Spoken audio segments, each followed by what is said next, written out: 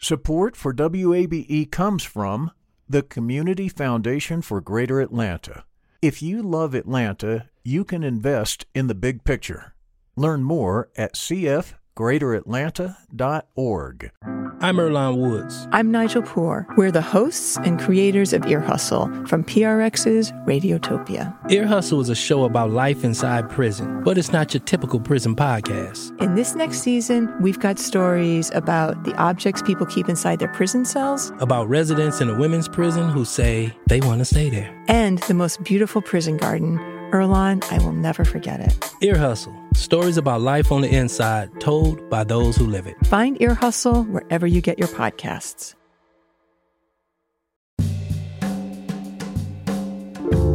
Mostly cloudy skies. Welcome to this Monday edition of Closer Look. I'm Rose Scott. Coming up in just a moment, Dr. Susan Bailey, president of the American Medical Association, talks about a new campaign urging folks to mask up.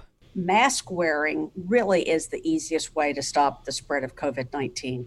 And so through our campaign, we're providing messaging and guidance to patients and also resources to help physicians reinforce the need for masks. That conversation in just a moment. Now, speaking of face masks and coverings, Georgia Governor Brian Kemp signed a new executive order Friday permitting local governments to enact their own mask mandates, but with stipulations. Now, you may recall Governor Kemp had sued Atlanta Mayor Keisha Lance Bottoms after the mayor issued her own local requirements, including requiring face coverings. So, what's in the governor's executive order? Well, first, any local government can implement a mask requirement for government-owned property. It allows counties that hit a certain threshold to impose those mask requirements for public places. Now, a county meets a requirement if it has had 100 or more confirmed COVID-19 cases per 100,000 people over the last 14 days. Also, it can only be enforced on private property, including businesses. However, the owner or occupant needs to consent to the enforcement. Got all that? Now, the order also continues the governor's ban on gatherings of 50 or more people and still requires the most vulnerable to shelter in place. In other news, today is the first day of virtual school for thousands of students here in Georgia. Cobb, DeKalb, Fulton, Douglas, and Henry counties are all beginning the year virtually. Decatur City Schools, they're opting for virtual classrooms as well. Meanwhile, students at Creekview High School over in Cherokee County will switch to virtual learning starting August 31st. The school is closed for the next 2 weeks due to a spike in coronavirus cases. Now, Creekview is the third high school in Cherokee County to temporarily close due to an increase in those cases. And at this time, the State Department of Public Health reports there are 237,030 confirmed cases here in Georgia since March. And the reported number of deaths is 4,702. The number of hospitalizations has reached 22,087, and of those, 4,050 are ICU admissions. This data coming from the Georgia Department of Public Health. Now, according to a report from the White House Coronavirus Task Force released just last week, Georgia is in a, quote, red zone for COVID-19 cases and testing. The federal report recommends closing bars and restaurants and enacting a statewide mask mandate, among other measures, to prevent the spread of the virus here in Georgia. And after that report was released, well, Governor Kemp's office released the state's own report, which a spokesman said, quote, disputes some of the findings in the federal report.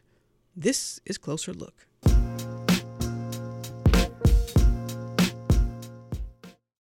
Closer Look continues now here on 90.1 WABE. This is Atlanta's Choice for NPR. I'm Rose Scott. The American Medical Association, also known as the AMA, is launching a new campaign. And yes, it's all related to the COVID-19 pandemic. Well, join me now to talk more about this is the association's newly sworn-in president, Dr. Susan Bailey. Dr. Bailey, thanks for taking the time, and congratulations on your new post. Well, thank you. Thank you so much for having me. And you've been involved with the AMA for a number of years, you're obviously being involved in the medical field. Let me get your thoughts on this before we get into the campaign. And I've been asking everyone this question, but what do you make of this extraordinary time we're in from a public health policy? Well, it's certainly historic. We have not experienced a public health crisis like this in over 100 years. And I think it has shown us how vulnerable we really are to new infectious diseases. to a weak supply chain, to our healthcare system that has cracks in it. And the coronavirus pandemic has pointed out to us what we need to focus on in the next few years to get our country healthier. We will beat it. I have no problem saying that out loud, but it's going to take us all working together. Could you have even imagined that back in February and early March, when there were some concerns of, okay, if the virus comes to the United States, and the virus did come to the United States, but now, at the time of this broadcast, we are 5 million confirmed cases in this nation. Could you have even imagined that back then? I don't think I could have, Rose. The scope and the length of this pandemic has been, I think, much greater than any of us, even feared. But I think we've got to remember the lessons that we learned in the Spanish flu pandemic, which was that we would think that we had it tamped down and then it would come back. And it cycled back for a couple of years before it finally faded out. So I think that we have to remember that even as we get this virus under control, that we can't let our guard down, that we have to continue with our basic public health measures. Everyone's calling it the 3 W's now: wear a mask, wash your hands, and watch your distance. And also, here's what we're hearing from the medical world, from scientists. 5 states now are accounting for more than 40% of all these infections: California, Florida, Texas, New York, and Georgia, where I'm located. You're down in Texas. What do you make of that? Well, I think it shows that densely populated areas are going to have the most trouble controlling this virus because it spreads from person to person. And, just highlights the fact that each of us individually has to take our, actions to protect ourselves, which helps protect others. But I think a lot of it is a population density issue. As you say that, I'm sure someone listening may say, well, Dr. Bailey, take that a little bit further for me as a listener. Explain that. Explain why you think that's the big reason here. And I know those are big states, obviously. California is a huge state, Texas. And then you look at New York, but the epicenter for New York was really around New York City, and there were some other outlying areas as well. But for our listener who may not understand that, dissect a little further when you say that. The densely populated areas like New York City, like Atlanta, like Houston, the Dallas-Fort Worth Metroplex where I live, LA, these are areas where there's lots of people living close together. Some of them have good mass transportation, some of them don't. Mm-hmm. And I think it's just a matter of how many people you've gotten per square mile that's going to, influence how many people, get the disease. Mm-hmm. We're seeing right now, one of the most common sources of spread is amongst family members. Mm-hmm. And all of whom may live obviously in the same community, maybe even the same home. And that's where it's being spread. People are doing their best to stay home and wear a mask, wash their hands, and watch their distance. But they let Uncle Joe come over on a Saturday, or they let Aunt Sally come over on Doug's birthday, and that's where we see these little, mini epidemics spreading. I'm curious, Dr. Bailey, what conversations have you had with your own family members or close friends? And they say, well, Susan, because they know you, they say, well, Susan, what do you think about all this? Are you also giving them the same message? And my follow-up question is, have you had conversations with people who just don't think it's that serious? Some folks say, oh, it's just a really bad flu. And there are other folks who have other conspiracy theories or what have you. Have you had to have those conversations? Yes, I've had lots of those conversations. My immediate family, I'm insisting on strict social distancing. Mm-hmm. I have seen my grandson once in person, and he doesn't live too far away, since his birthday in March. I have seen my sons just once or twice since then. Mm-hmm. We're not going over to people's houses. We're not going to our own family members' houses. We are staying home. And when we do go out, we always wear a mask. And then when we come home, take a shower and clean everything off. We're just super, super strict about it. But there we have, loved ones that just think, well, people are just blowing this out of proportion. Yeah, there might be some sick people someplace, but I'm really, I just really think that people are overreacting. And oh, golly, I would not want them to see the heartbreak that's going on in virtually every hospital in the country right now. People critically ill and dying and not able to be with their loved ones because of the danger of spreading the virus. It's a real tragedy. And if you're not careful, it can happen to you. And now, as president of the American Medical Association, you now are going to help lead this campaign, lead the awareness about COVID-19. Let's talk about this hashtag Mask Up campaign and how you all hope this will help. Well, the AMA launched the Mask Up campaign to help normalize mask wearing in the fight against COVID-19 and also to try to debunk some of the myths that are associated with masks as we just in general try to combat misinformation about the virus. As I mentioned, the 3 W's, wearing a mask, washing your hands, watching your distance. Mask wearing really is the easiest way to stop the spread of COVID-19. And so through our campaign, we're providing messaging and guidance to patients and also resources to help physicians reinforce the need for masks. Is this challenging, Dr. Bailey, for your association because often there is misinformation or quite frankly, untrue information that comes from some of our elected officials, including the President of the United States? Is that challenging for you all as an organization because you have to sort of combat that, but you're combating it with facts? It is a challenge, and but the message is clear. Wearing masks work. They save lives. And part of this, Rose, I'm going to go ahead and talk about some of the controversy around masks. In the beginning, when this disease first started, we didn't realize how the virus was spread from person to person. They called it a novel coronavirus. It's brand new. We've never seen anything like it before. And so we didn't realize how much direct person-to-person spread there was. We didn't realize the number of patients that had minimal symptoms. I mean, it started off in flu season and then peaked during spring allergy season. So we didn't realize that there were many, many people walking around that could spread the disease that didn't seem real sick, if they were sick at all.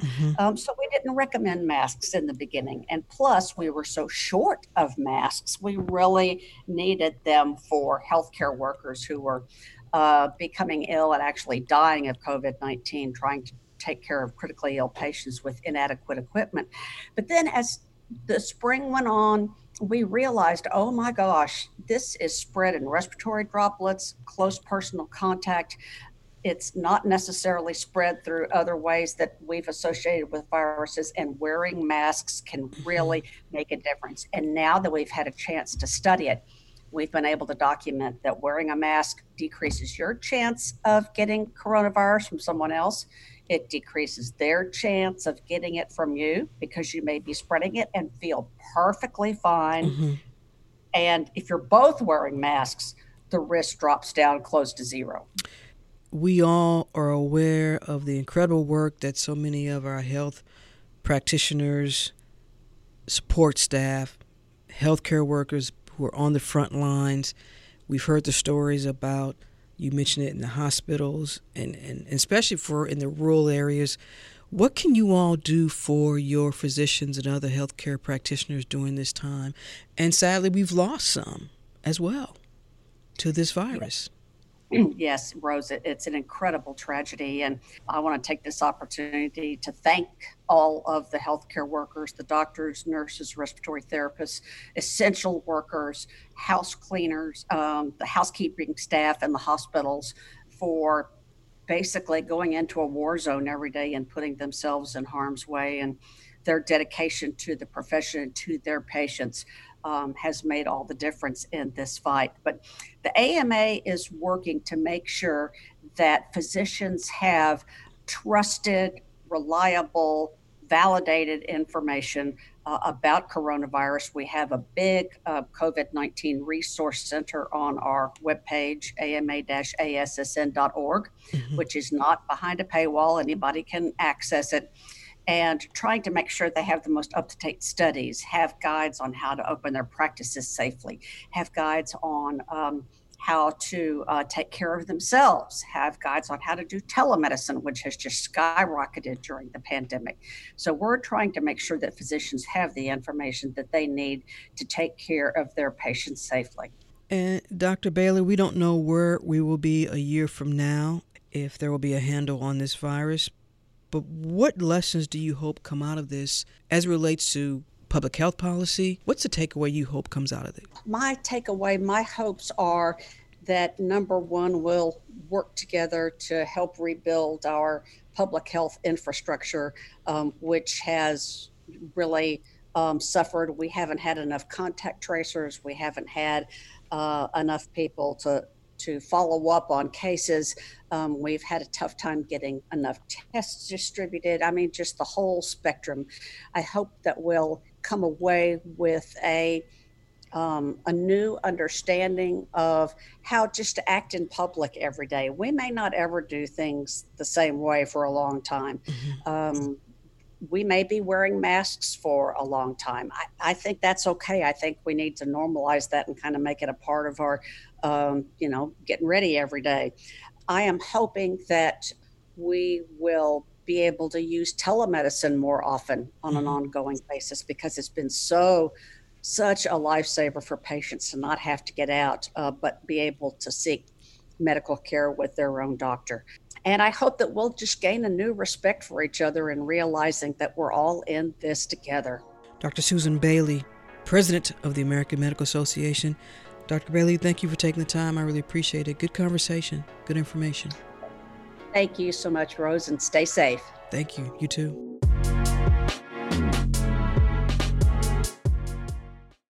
Support for WABE comes from the Community Foundation for Greater Atlanta.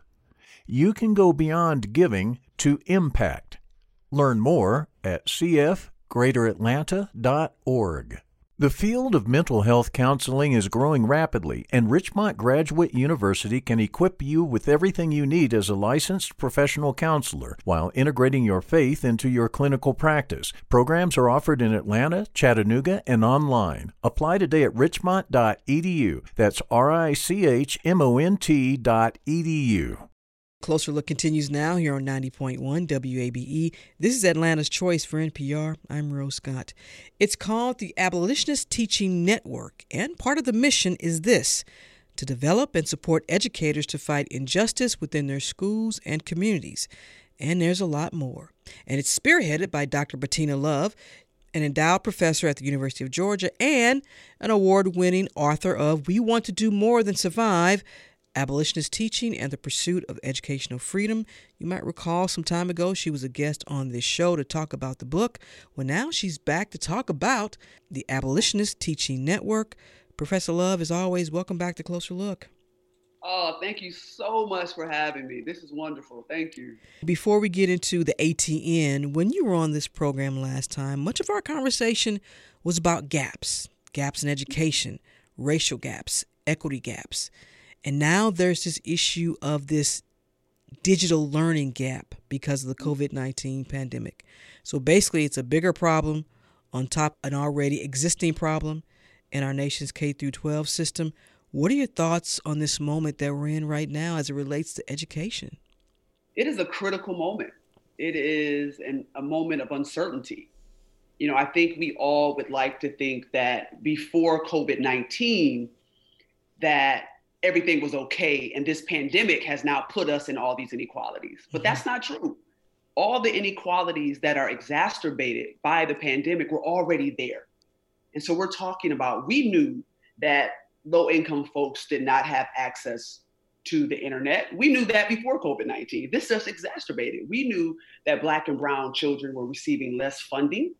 There's a study that says that white schools in this country receive $23 billion more in funding than Black and brown schools.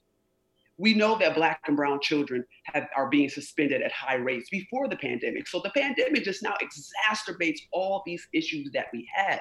And now we're being forced to think about these issues because we're in a pandemic.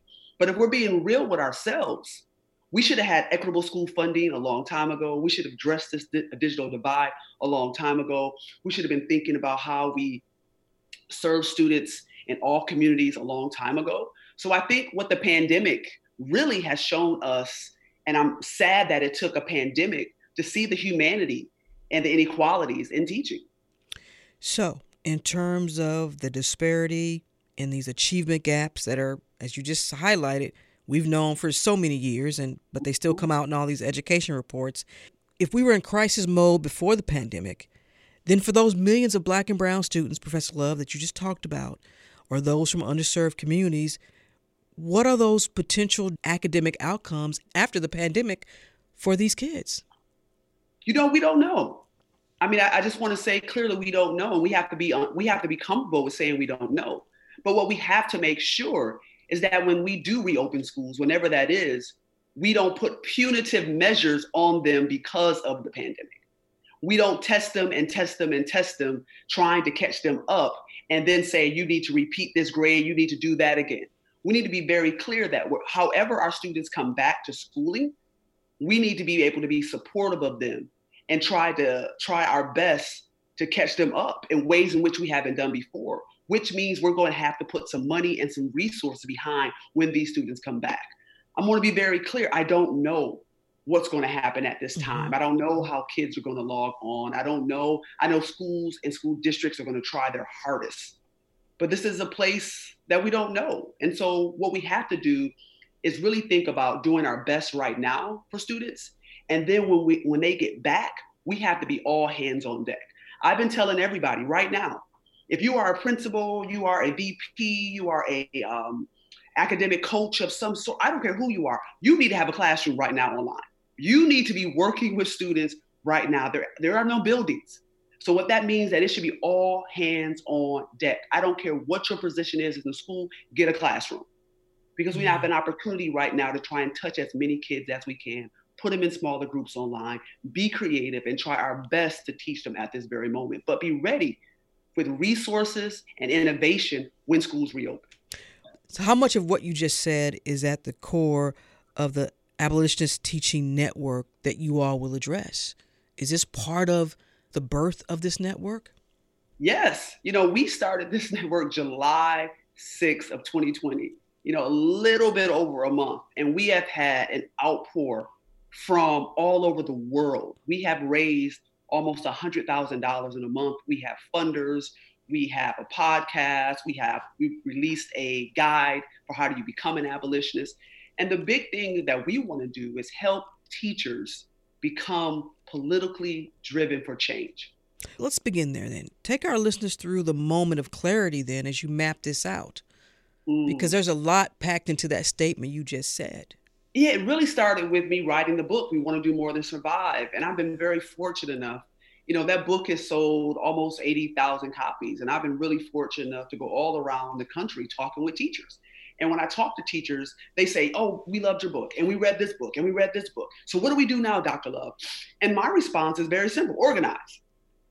And I see the look on their face deflated as if I had a magical wand. I don't have a magical wand. Mm-hmm. We got to organize. We got to show that there's power to the people. We say that for a reason. And so Abolitionist Teaching Network was birthed out of this idea that how do we get teachers who want to do something radical in their communities, have read, they know, they're energized, but they don't know how to be activists. How do we start to politicize them and get them and organize them to become activists in their schools and in their communities? So much of what you have always talked about, and even in the book, and even in your speeches, because I've seen them, this intersection of racism and education, which, let's be clear, there's quite a history here in this nation.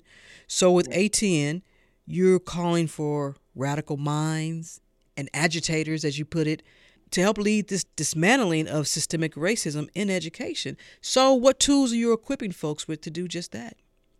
Yes. So the very first thing is that we want to have educators understand how racism functions in schools. We want them to understand how the policies that they're enacting is deeply embedded in racism. So one thing, we just had a workshop of almost 1,500 white educators talking about how to become co-conspirators, not allies, but co-conspirators. How do you start to understand that schooling is deeply embedded in ideas of white supremacy and racism? You got to understand that first. I can't ask you to dismantle something you don't even know what you're dismantling. So number one, our goal is to educate folks in how white supremacy and racism functions in schools. And then secondly, how do you become anti-racist? How do you start to do that work? And then third, how do you start to say, I want to be an abolitionist? And what an abolitionist is someone who says, listen, these systems are inherently oppressive. These systems are inherently set up to be oppressive to Black and brown indigenous folks. And what we are going to do is dismantle them. And we're going to dismantle them to create something better, more just, and more loving. How can they do that within their own school district? Or are you asking them to do this outside? So that's a great question. So what I've realized is that most folks who want to change education are in education. They're beholden to the school district or their teachers, and everybody got a job, everybody got bills to pay, baby girl needs braces, so-and-so going to college. So this idea of ruffling feathers and dismantling gets very difficult when you are a grown-up and you got bills. So what the Abolitionist Teaching Network does is that we will pay an activist. Out of our own money, we pay an activist to help teachers dismantle. So there's a third, so we go back to the teachings of the civil rights. Dismantle, disrupt, outside agitator. So we pay an outside agitator. So what we try to do is find somebody in your community that is trusted, that people love, that's a community activist, and we say, hey, how about you shift from your activism on police violence? How about you shift from your activism on environmental justice? Yeah, still do that. But what if we were to pay you to take all of that you know about organizing and protesting and dismantling and just shift that to these teachers and these parents for 3 to 5 years? And we'll pay you and give you the resources to do that. And so we want them to educate teachers to say, hey, this is how you go down to the school board and get it done. Let me show you. We did it with the police reform. How about let's do it with educational reform? And we will pay the activists to agitate. There's no model for this, Professor Love. So I know. You're creating this. So That's right. What's your response to someone that says, well, you're asking me to do this, but there's no model for this? You know what? That's what an abolitionist is. We build models. That's what it means to be an abolitionist. It means to say, we are going to create an alternative. We are going to create a new way of thinking. And then it may not be a model, but I will say that the Black Panthers, the Civil Rights Movement, these are models. What they used were outside agitators to come in and galvanize the community in ways in which they were already powerful to think about how they reform.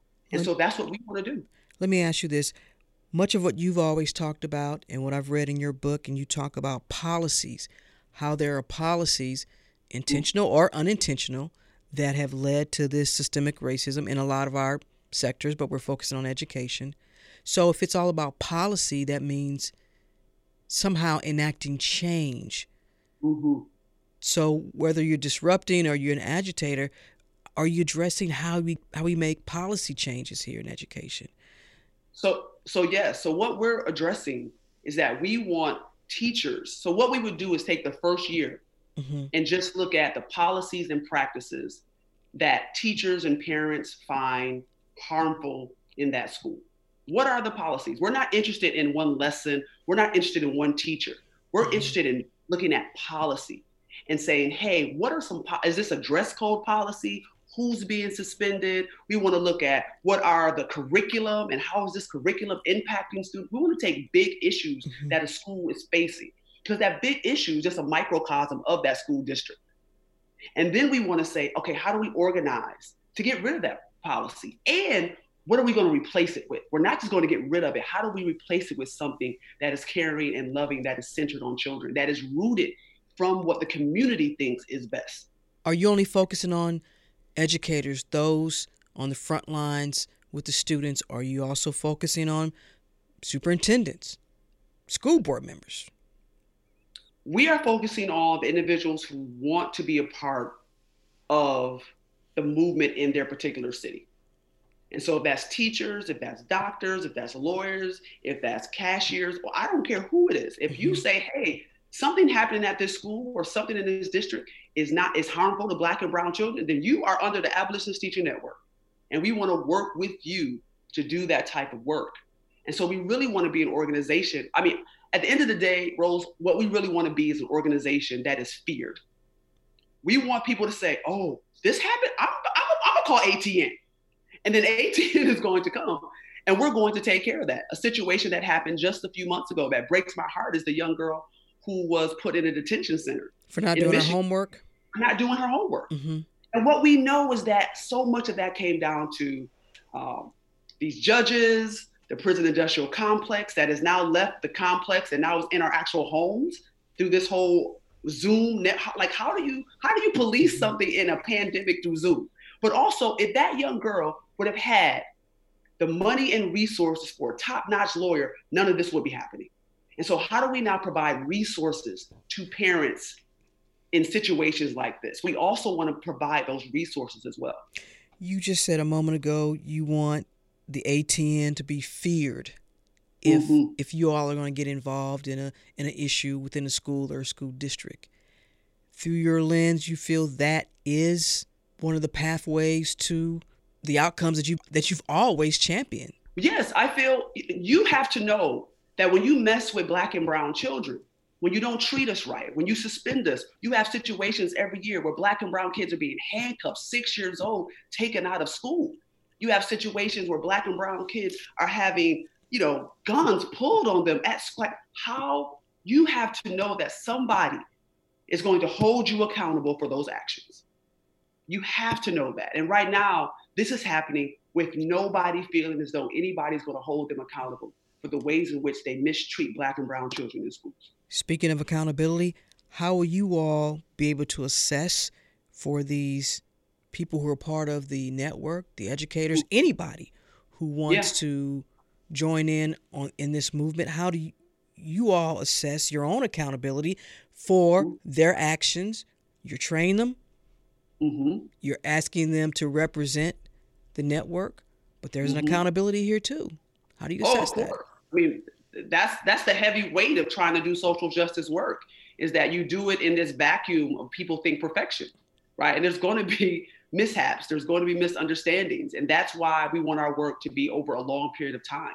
That's why we're not trying to come in and say, hey, we're going to do this and we're going to leave. No, we're going to commit our time and our money 3 to 5 years. We're going to commit our time and our money to say we're going to make mistakes on the ground. We're figuring stuff out in community, but hold us accountable to the things that we say that we're going to do. And what we're going to do is say, after 3 to 5 years, what policy were we able to eradicate? What policy were we able to change? Do you feel you need to also make that message clear? Do you need to also have a campaign so that folks understand what the Abolitionist Teaching Network is all about? Oh, yeah. So that's why just a few weeks ago, we put out a guide saying, if you want to be an abolitionist teacher, this is what you demand. Mm-hmm. You want folks to know that, don't just wear our T-shirts to wear our T-shirts. Wear our T-shirts because you are demanding the hiring of Black and brown educators. You are demanding ongoing anti-racism training. You are demanding that we have restorative justice practices in schools. This is what we are saying we are about, and we want teachers to say, this is what it means to be an abolitionist teacher. What's the feedback been like so far? Oh, it's been amazing. I mean, it absolutely has been amazing. Like I said, we've raised, $100,000 on our own. We have another event coming up where we're going to talk to white parents about what it means to raise anti-racist children. We put that event out Sunday. We already have over 1,200 participants registered for that event. We have a podcast, our first podcast ever, 6,000 listeners already. We have many funder meetings happening. Our webinar, we had a welcome webinar that has been viewed by over 70,000 people. It's been amazing. I think people are hungry for this. I think all people, not just Black people, not just brown people, not just indigenous people, all people who are thinking about how do we make this world a better place for our children, are deeply engaged in the work of anti-racism and abolition. And so I'm just excited about all the work that's being done. I'm excited to be part of that work. And I hope ATN has a long, long life of disrupting, of challenging, and building spaces and schools that are alternative to the ones that we have right now. You are a professor at the University of Georgia. How long, though, before you think you may have to shift into full-time mode for ATN? Well, you know, I'm realizing now ATN has become a big part of my daily day. Uh-huh. I never thought that I would be in a role like this. It's not a paying role. I get paid nothing. So I think I'll be a professor for quite a long time because ATN pays nothing, but it's love work, it's hard work. It works that grounds me. And so I'm excited, you know, University of Georgia supports the work. I've been made an endowed professor there. So I'm excited about, you know, because for me, teaching is also a way in which that I understand what's going on in the communities. I understand what's happening in education. So I like having both roles, but it is pretty tough right now. Dr. Bettina Love, founder of the Abolitionist Teaching Network, also an Athletic Association endowed professor at the University of Georgia. And we've been talking about the ATN Network. Professor Love, as always, thank you for taking the time. I really appreciate the conversation. Oh, thank you so much for always having me back. I really appreciate it. Please stay well. Thank you.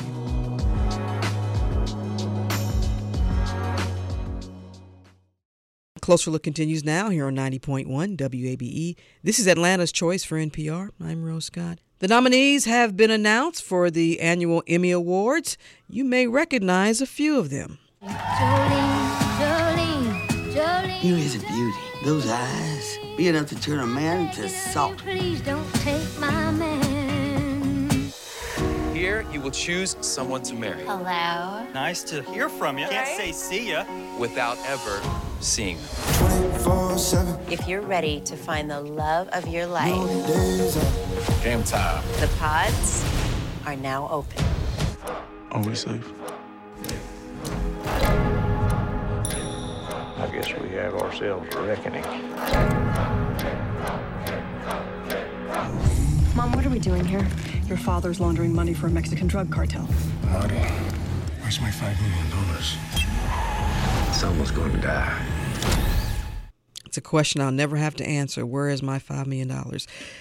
Clips there from Ozark, Watchmen, Love is Blind, and Dolly Parton's Heartstrings. Well, all of these productions have something in common. They were filmed, all, or at least in part, right here in Georgia. Now, those productions were among 50 Georgia licensed productions that landed Emmy nominations. Now, Georgia's film industry, like so much of the nation, did come to a complete halt because of the pandemic. And slowly now, some productions will try and return. And joining me now to discuss all of this and the state of Georgia's film industry is Lee Thomas, director of the Georgia Film Office. Thanks for taking the time. I really appreciate it. Thank you so much, Rose. I'm happy to be here. Do you make it a point to try to see every production that is produced or filmed here in Georgia to make sure they have that Georgia logo peach? You know, when you're doing, I mean, we used to be able to do that when I started at the office and we were doing 6 and 7 projects a year. But now when you get up over 200 and 300, it makes it a lot tougher. I always thought, you know, we had a time at home for a couple of weeks I could catch up, but it turns out that's not the case. Well, speaking of what's not the case, I mean, right now, more than ever, if you're a creative mind in this industry, you got to kick it in high gear because projects are having to be reimagined, how they're being filmed and produced. Through your lens so far, how are you assessing how the industry will respond during all of this? What's been your takeaway? Well, you know, absolutely, you know, shut down there the second half of March. You know, we were on track to have a record year. We ended up at about $2.2 billion of direct spend as opposed to our $2.9 billion last year. You know, we report on a fiscal year, so it's about 2 months short with no production at all. So we were on track to have a banner year, but then everything, as you know, just completely shut down. And it's been a lot of trying to figure out what that looks like in a film, you know, production business of how do you make it safe. And I think people have done a very considerate job, a very good and thorough job of trying to figure out what that looks like. You've seen Tyler Perry has already successfully mounted a couple of productions, and we have 14 hiring right now, which is great news. So we look forward to, kind of getting back on track. What role is your office playing in, first of all, either making sure these guidelines are being adhered to, helping set forth the guidelines, and making sure that all these productions, that they are aware what is mandated and what is expected of them? Well, we're not a statutory office. We're a marketing arm for the state, but we were the first film office to come out with any kind of best practices. So we came out with those in June. It was a document that was, made with input from Netflix and NBC Universal and Disney, and, with guidance from the CDC and the Georgia Department of Public Health. And we put out a best practices kind of a document. And it's going to be changing. It has a lot of information about, the PPE that is available in the state of Georgia. A lot of people have stepped up and transferred their skills to making PPE. So there's information about that, and by department, how to move forward safely. Now, these aren't mandates, but we did in advance of what we knew were going to be more stringent guidelines put out by the unions. This is a very unionized industry, as you know. The Teamsters, the DGA, SAG, Camera Union, they were all working with the Alliance of Motion Picture and Television Producers to come out with stringent guidelines. They had one set, and they're moving forward and creating more right now. So we know that those are going to be the ones that really kind of hold everybody's feet to the fire on this. Well, you personally know, you have experience because you've worked in the industry. You've worked on some major productions. I could go ahead and list them, but I don't want to embarrass you. So you understand both sides here, but you also know that if there's any confirmed number of cases, or if there's something that happens, that could be so detrimental to the industry here. And you all have to figure out, how do we combat that? So are you going on sets? Are you all sending individuals out just to kind of make sure that these production companies are adhering? I know you're not a regulatory body, but you all are responsible for marketing. So we are responsible for marketing. And the great thing is, these studios, and most of our motion pictures are from the studios or the mini majors, and they're going to be, adhering to the guidelines put out by the unions. But they have the most to lose. I mean, they are the ones that are putting all the money into it. If something happens, that could potentially mean a shutdown for that project. And so they really are going above and beyond is what we're seeing. And, we see a lot of our local studios really stepping up and putting things in place, be it, pre-testing and zoning and, changing out all of the openers for all of the doors and making them touchless and air filter systems, all of these things to try to help make sure that their crews stay safe. And I think that we're going to see that, there's going to be guidelines here, but then I think you're going to see people go above and beyond because there's a lot of money at risk here. And they need to get their product made, and they need to make sure that they're doing it safely. If you're just joining us, I'm joined by Lee Thomas, Deputy Commissioner of the Georgia Film, Music, and Digital Entertainment Office, or Film Office. And we're talking about the state of Georgia's film industry amid the COVID-19 pandemic, as many productions are now starting to come back online. You mentioned there's a lot of money here at risk. Obviously, also we're talking about employees, workers. We all know the plight of so many, not only in that industry, but other industries. You think about the restaurant industry. When Governor Kemp made the announcement that motion picture, television, streaming companies, you all can now resume production activity, and that led to this excitement about, okay, now we're going to have more people coming back online to work for your industry, for your office. That's good to hear. Any idea, though, Director Lee, how many productions may be currently underway right now here in Georgia? I mean, in various stages of production, there's probably, 25 or 30 that are in pre-production or they're just getting started. Now, some of those were projects that had started filming before the shutdown. Things like Vacation Friends, and then there was Red Notice that had actually been shooting. We had some that were in pre-production that, are just now starting to get ready again. And then we have projects like Ozark that, it was time for them to start pre-production, and they've started pre-production now. So we anticipate that it's going to be a busy fall. Now, it's really going to be up to these projects when they feel safe. I mean, we say, yes, we're ready when y'all are ready, but it is incumbent on them to, figure out what that looks like and when they feel safe. But, we'll be ready when they are. And we know that we have a lot of crew people that are looking forward to getting back to work safely. When you look at Georgia's confirmed cases and the number is increasing, and we've seen the number of hospitalizations increase, what concerns, though, do you have for your industry that if that trend isn't slowed, that might impact? And you may have production companies saying, you know what, we're looking at your numbers, Georgia, and we're not comfortable yet. Those are concerns that you all have? Right. Well, absolutely. I mean, I think that is a real fear, and they're looking at them every day, and they're trying to figure out how to mitigate those as best as possible. And they're, slowing down and speeding up and just trying to figure out what that window looks like. It's, it's an ever changing landscape, and we've certainly never been here before. So absolutely, that could certainly impact it. It does. I think it does help people to make them feel better that Tyler Perry did it successfully, and they look at it as somewhat of a blueprint, Well, Tyler has the money to do it too. Right. Tyler has the money. He also owns a military base. So yes. That does as well. But yeah, they do look at that, and that is encouraging to them, because everybody, there's a lot of trepidation, rightfully so. And all you can do is we're trying the best to set them up to, and we hope that, the numbers will fall in line with that as well. Coming into this conversation, we talked about how production companies may have to reimagine how they shoot and film.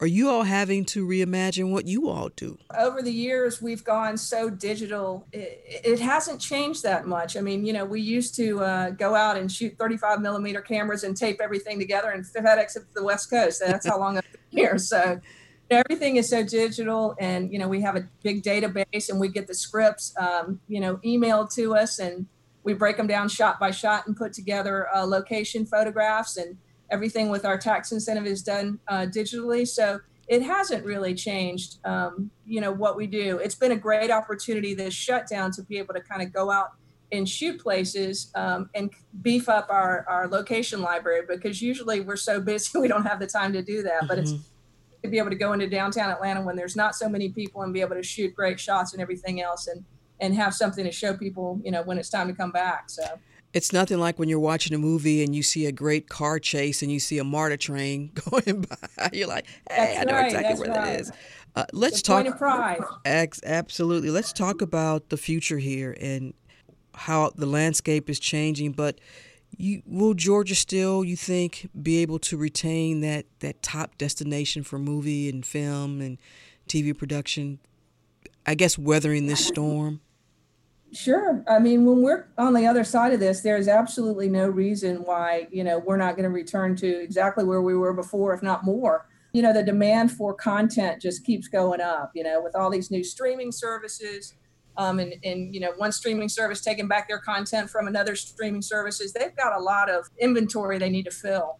And I think they were already scrambling to do that, and this has really set them back even further. But, the reasons why Georgia has been so successful, with a deep crew base, a diverse crew base, the airport, with 26 flights a day to Los Angeles, these great sound stages. I mean, the amount of infrastructure that has been built in this state, nobody can rival that. I mean, we went from 45,000 square feet of sound stages in 2010 to 1.1 million of purpose-built and 2.1 of retrofitted soundstage space. So that means we can attract bigger shows, more shows, and we can house them, and host those kind of projects. But all of those in diverse locations, we have everything from the mountains to coastline to big cities to small towns. I mean, that's something that, that we have that some states don't have. So all of those things, plus a great quality of life, people like to be here. And the tax incentives help too. There's no question that without the tax incentives, that absolutely, you're right. That's where it all starts. When I started in the film office, everything was location driven. And, now those decisions are made when people run budgets and they determine where their money's going to go the furthest. It's a business. And so if you're not on those short lists of the places where they're running budgets, you won't even be under consideration. So absolutely the tax incentive, but it's the whole package that makes Georgia so, attractive. Your outlook on all of this has been so positive through this conversation. Is there anything that concerns you about where this industry is headed? I mean, once we get on the other side of this, not at all. I'm eager to get on the other side of this for sure. We look forward to, not coming back to where we were, but even past that. I mean, I think that we're going to be in a great place when we're on the other side of this. Whenever we get to the other side, whenever that happens. That's right. That's right. Do you miss being out on some of the productions and being involved? Are you enjoying being, a director, or would you rather be out, on location and helping film a major production? I mean, what we do more than anything is not as much location scouting as we used to do. Our office used to be, that was the main role of the office, is to kind of show people what Georgia looked like. Mm-hmm.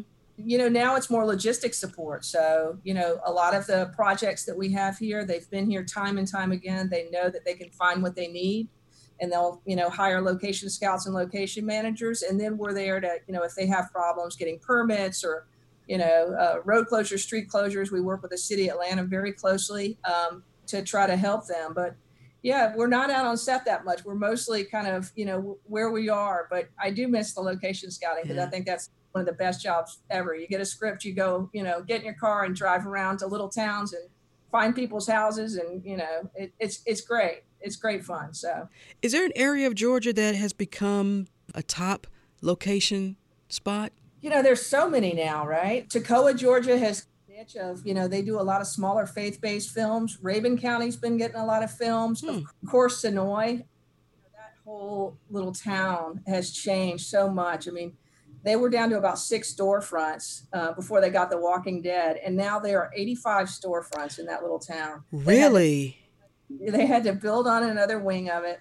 They have, the Waking Dead coffee shop and the Woodbury shop, and, Nick and Norman's, which is Greg Nicotero, who's the showrunner for Walking Dead, and Norman Reedus, who is, one of the main stars of The Walking Dead, have a restaurant downtown. And, the fans come from all over the world to that town. So it's really reinvigorated that. So, that is amazing to see those kind of stories. And they kind of, are all around the state now. Savannah seen a resurgence.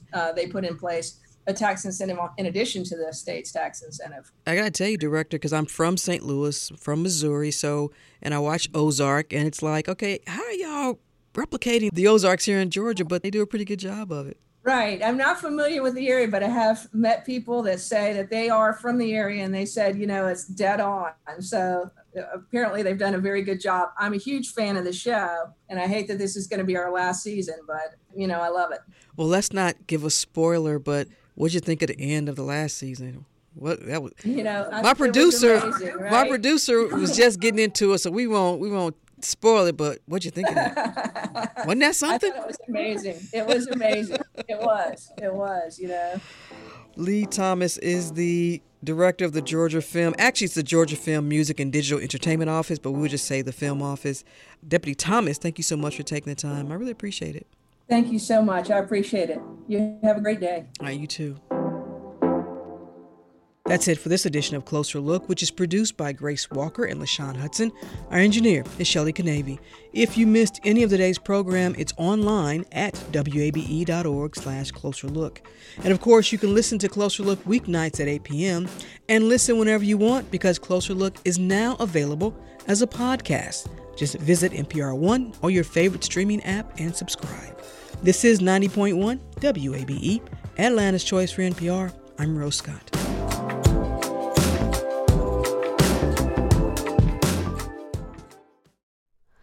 Hi, it's Terry Gross, the host of Fresh Air. We bring you in-depth, long-form interviews with actors, directors, musicians, authors, journalists, and more. Listen to our Peabody Award-winning Fresh Air podcast from WHYY and NPR. Local, state, national politics. WABE and NPR have the coverage you need. I'm Jim Burris, host of WABE's All Things Considered. Whether it's on the air at 90.1, streaming online, or connecting through our mobile app, WABE keeps you on top of election 2024 in what's sure to be a pivotal year in politics. And for candidates and ballot information, visit our election hub at wabe.org/election 2024.